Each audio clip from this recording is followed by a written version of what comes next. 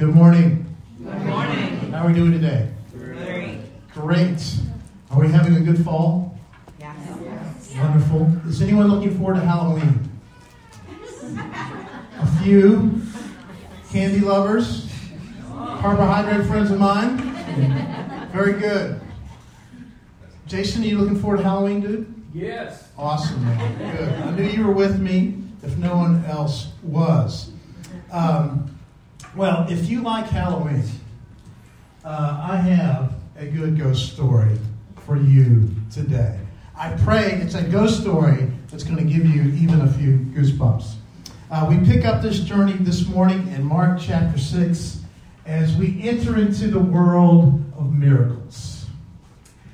Immediately after this, that being the feeding of 5,000 people, Jesus insisted that his disciples get back into the boat and head across the lake to Bethsaida while he sent the people home. And after telling everyone goodbye, he went up into the hills by himself to pray. The language here is very strong.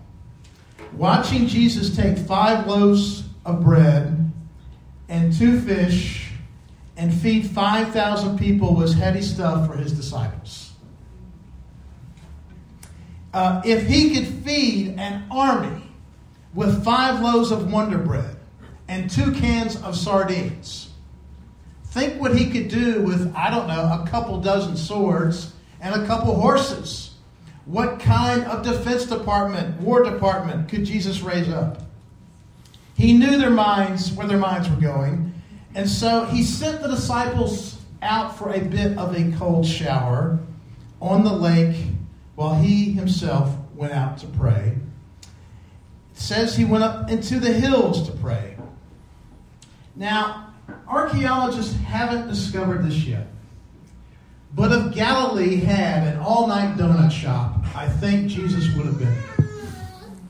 You can see him over in the corner, a dark table, couple glazed crullers, cup of coffee, and hands in the air, praying all night. This is what Jesus did. It's how he summoned his power to interact into a miraculous and spiritual world. Well, late that night, the disciples were in their boat in the middle of the lake, and Jesus was alone on land. He saw that they were in serious trouble, rowing hard, and struggling against the winds and the waves. Don't know for sure. Perhaps the moon was full. Somehow, Jesus saw the 12 easily. I guess he had a great spot on that hillside. Caleb and I were in Alabama last week. We got a stadium tour of Bryant-Denny Stadium, where the University of Alabama Crimson Tide plays football. My apologies to the Florida guys in the back table, but it was an amazing seat to stand in the booths where these suites where millionaires occupy these areas, to stand in the suites where the broadcasters broadcast the games. It was 50-yard line seating, and you could see everything from there.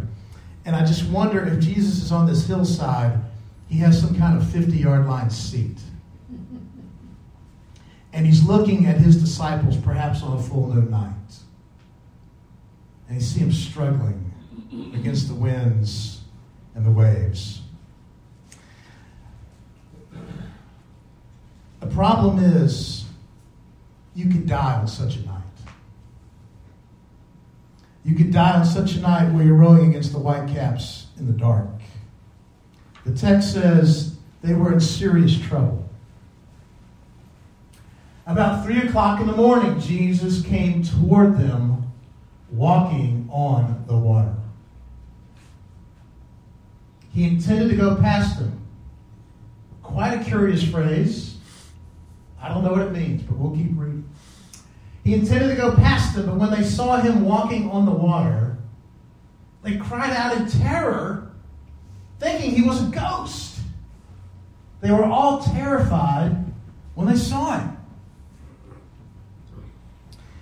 In the dance of the moonlight over white-capped waters, the disciples see something. What is it? It looks like a man walking, but it can't be a man walking. We know men don't walk on water. And deep lakes like this, in the ancient worldview, housed all kinds of sea monsters and sea creatures. What is it? What's coming toward them on this dark night? Creepy stuff, man. Now, when you think of a ghost, what do you think of? Maybe it's your old friend Casper, right? I didn't see the movie. I heard it was okay.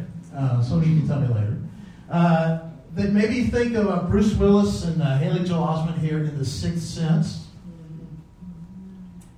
If you have seen it, and you have friends that haven't seen it, don't tell them the story. Okay. It's a really good one. Or maybe you think like me, you think of, Scooby-Doo. And by the way, that's a sea monster on Scooby-Doo. I read this passage as a kid, and I thought of some figure kind of looking like Jesus, but kind of pale and translucent. Kind of like the way they used to look on Scooby-Doo, actually. I wonder why I thought Jesus looked that way. Given that they're on the water, I bet the disciples thought they were looking at some kind of sea demon, perhaps. Can you imagine living in a world where you think it's very possible that a sea demon is coming at you? I'll tell you what, if I'm in a 24-foot boat at night on the open sea and I see a demon walking toward me, I'm not sticking around. At the end of that deal, Jesus is not going to be the only one walking on the water, man. I am out of there, all right? What are you going to do? You're terrified. So to these men who are terrified, he gives them eternal words of comfort. These are amazing words. These words right here, I'm telling you, that's why you're over here today. Jesus spoke to them at once. Don't be afraid. Take courage. I am here. Don't be afraid. Take courage. I am here. Somebody please put that on your Facebook feed today. Somebody please tweet that out. Somebody go to your dog groomer and have him shave that into your dog's side, all right? Like, those are the words you want to be around you. Jesus walking on the water is legit a flat-out miracle, okay? Many of us have tried this little trick, right? But no matter how many floaties you put in your backyard pool, as you try to step across the water, you go down eventually. It doesn't take long. It's inevitable. But perhaps the real miracle of this story, though, is not that Jesus walked on water. Perhaps the miracle are these words here. I am here. The phrase I am is the phrase that God used when Moses asked God what his name was in Exodus 3. He said, I am what I am. I'm limitless. I'm unbounded. I can do all things. And the phrase I am is the same one Jesus would later use in Mark 14 when at his trial they asked him, are you the Messiah, the Son of the Blessed and only one? You know what Jesus said? I am. Don't miss out on the double meaning. Yes, I am the one God sent, but it has a double meaning of I am God himself. When in school, I don't know if they still do this or not. Those of you who teach tell me. Do the teachers still call rolls? Lorraine, you're back there. Do the teachers still call rolls? Yeah, attendance rolls. They do? Okay. So, so let's say, we're in the classroom and the teacher says, Carolyn, and you say, here. And Ray, you say, here. When they called Jesus' name, he didn't say here. He said God. Because here, for him, is the same as God. When he's here, he's not just saying I'm present. He's saying God is here. It's not just a statement of him being in the room or somebody named Jesus being around us. It's a statement that God is present himself on earth with you, with me. God's not off in heaven. He's not off in some far-off galaxy. He's not a billion miles away from your cares and problems. God is right here. As a matter of fact, he's in this room. He's sitting next to you. He's dwelling around us today in this room. And he is inside of us. He could not be more present. I am here. No laws of science can hold all of his power and the depths of his love. God coming to earth, that is the real miracle. That is the real miracle.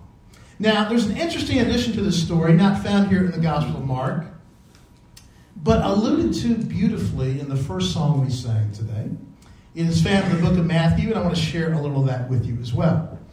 Many scholars think when Mark was writing his gospel, Peter was right there on his shoulder telling Mark's stories. And it's very interesting that if this is Peter's gospel, Peter omits a pretty important story about himself. A story he didn't want to tell on himself. And I wonder if it was out of humility or out of shame. But anyway, Matthew does have that part of the story. So let's look at that. We'll pick it up there. Jesus spoke to them at once. Don't be afraid. Take courage. I am here. Then Peter called to him. Lord, if it's really you, tell me to come to you walking on the water. Oh yes, come, Jesus said. So Peter went over the side of the boat and walked on the water toward Jesus. But when he saw the strong wind and the waves, he was terrified, began to sink. Save me, Lord, he shouted. Jesus immediately reached out, grabbed him. You have so little faith. Why did you doubt me? And when they climbed back into the boat, the wind stopped. Then the disciples worshipped him. And they realized I am was with them. And they said, you really are the Son of God. Now I want to remind us here of these stories. These are not excerpts from Lord of the Rings. This is not a chapter of Harry Potter. This is a story from the Bible, the Word of God. But people walking on water. It can kind of stretch the imagination if you're not good at that kind of thinking. For Jesus to do it, okay. But this man, Peter, he does it too. You see, the thing is, we can trust this account from Matthew. And that's why I have a lot of confidence that this is real. If this had not happened, there is no way the 11 other guys in the boat would have let this story be published and entered into the history of the church. I'm sure some of them even loathe the fact that Peter was the brave hero walking out like, why didn't I walk out? Or, they have to sit there and deal with the fact that he's the one that walked on water. No other human besides Jesus had ever done that before. Like all of us, I have never done any water walking. I've done some water skiing. Actually, it was more like water dragging or Bruce dragging across the water. But what must it be like to walk on water? What does it feel like to your feet hitting the water? Does it feel solid, like you're stepping on a stone or walking across a marble floor like you're in a hospital or something, or a bank with those grand marble floors? Or does it feel soft, like you're stepping on jello? Like, what does walking on the water feel like? It's fun to imagine. Of course, Peter didn't walk too long. He began to sink after a few steps. And often we focus on Peter's lack of faith here because, after all, Jesus does kind of underline it, doesn't he? But my question is this. What were the other 11 guys doing?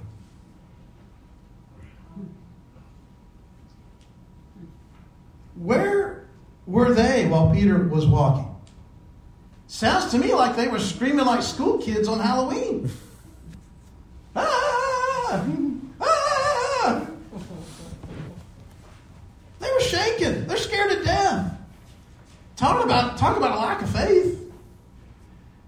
Only Peter had the faith to ask, Lord, if it's you, let me come to you and walk on the water. That's faith, man. Talk about out of the box. Peter didn't say, well, Lord, if it's you, come into the boat. Or, Lord, if it's you, stop the storm. No. Peter wins most original miraculous request of the year award to me on this one. All right? He believed Jesus when Jesus said, if you have enough faith, you can tell a mountain to go jump into the sea. You thought, if a mountain can jump into the sea, man, surely I can walk on it, right? So if it's you, Lord, then surely you will let me do the things you get to do.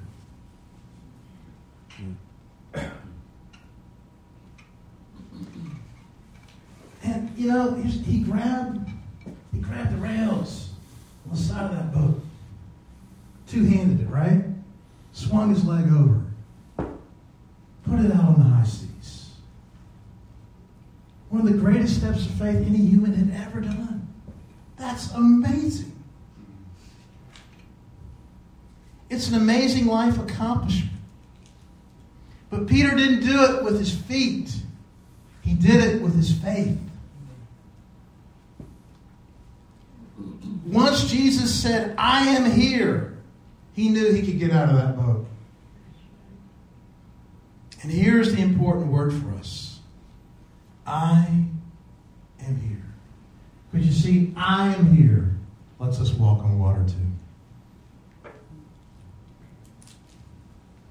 Don't be afraid. Take courage. I am here. I am here. You see, this is why this series on miracles is important. We have to open ourselves to the fact that we live in a supernatural world. And that Jesus is in charge of such a world, or we will never fully enjoy our supernatural God. Quick story, and the sermon is yours. We were with our friend Neil Reynolds last week, and Neil's a good minister in Tuscaloosa, Alabama, and they're doing a sermon series on Find Your One. It means think about someone who you love, who's estranged from God, and pray for that person like nobody else. We pray for everybody, but you doggone sure pray for that one. You keep that one near your heart all the time. And so, during my staff call with Neil last week, he called me and said, I've got to share a story with you guys. I've had the greatest answer to prayer that I've ever had in my life. What happened? He said, well, my brother Michael called me.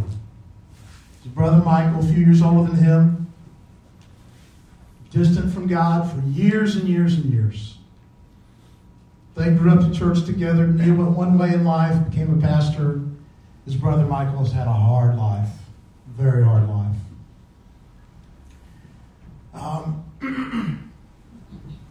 Last Saturday, Michael got kicked out of his apartment from his girlfriend. 7 days ago, he walked into a church in Dallas, Texas. Walked in, sat in the back. The preacher got up, told us, read a sermon out, and in that, he explained the Christian worldview, that there's something very unique in it, that we believe that there are forces of good acting in the world, and that there are forces of evil acting in the world. There are active agents trying to discourage you and harass you. And Michael heard something he hadn't heard in 20 years that explained all his broken relationships and all his estranged relationships with his kids and family. He heard that maybe Satan had been harassing him. And something about that phrase broke him. And he wept and wept. Went before, he wept and wept. He wept so much he didn't even hear the rest of the sermon. So he stayed for the second service and heard the sermon again. Then he met with some shepherds at the church, had him pray for him, and said, I've just been realizing today, Satan's been harassing me, and it explains my life. Neil's been praying for his brother, far from God, for weeks now, very intently. And it just so happens, his brother walks into a church on Sunday and hears something that breaks him by the Spirit of God. And Neil's telling me this on Thursday, and he's crying, and I'm crying. And I am aware of something that I needed for me personally. Because I don't know if you're like me, but you got people in your life, friends and family, I don't know, you get a little mad with them, you get a little disappointed in them, you get a little frustrated with them because they're doing stupid stuff and they've been doing it for years. What would happen to my relationships if I didn't get mad at people, but instead I saw them as people that were being harassed by Satan? That the harassment of Satan just might explain the crappy lives they have. Yeah, they're making some decisions, but Satan's tempting them. He's tempting them to a way of life. He's out there. He's harassing people.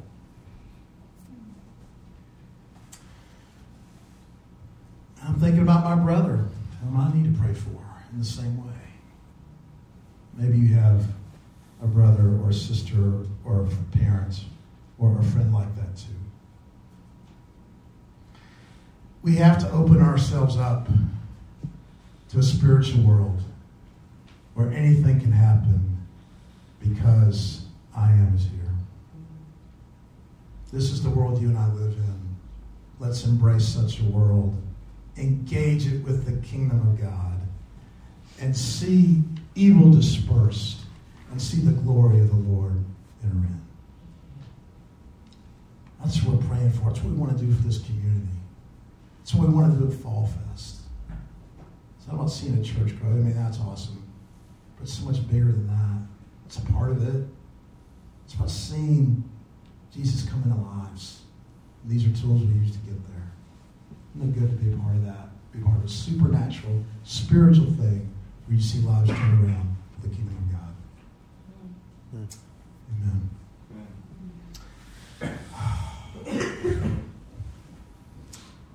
I'm going to say a prayer and conclude my sermon, and we'll see what's next. Father, thank you that we are people that understand and believe and live and see a spiritual world full of scary things, full of demons that harass, full of systems that terrorize us, and that we get to be agents of light and cast it out in your name, that people may receive your peace and love and enjoy your glory. May we be so useful for you, God. That's our goal. We love you. Thank you for hearing our prayer. It's in your Son, Jesus, we pray. Amen.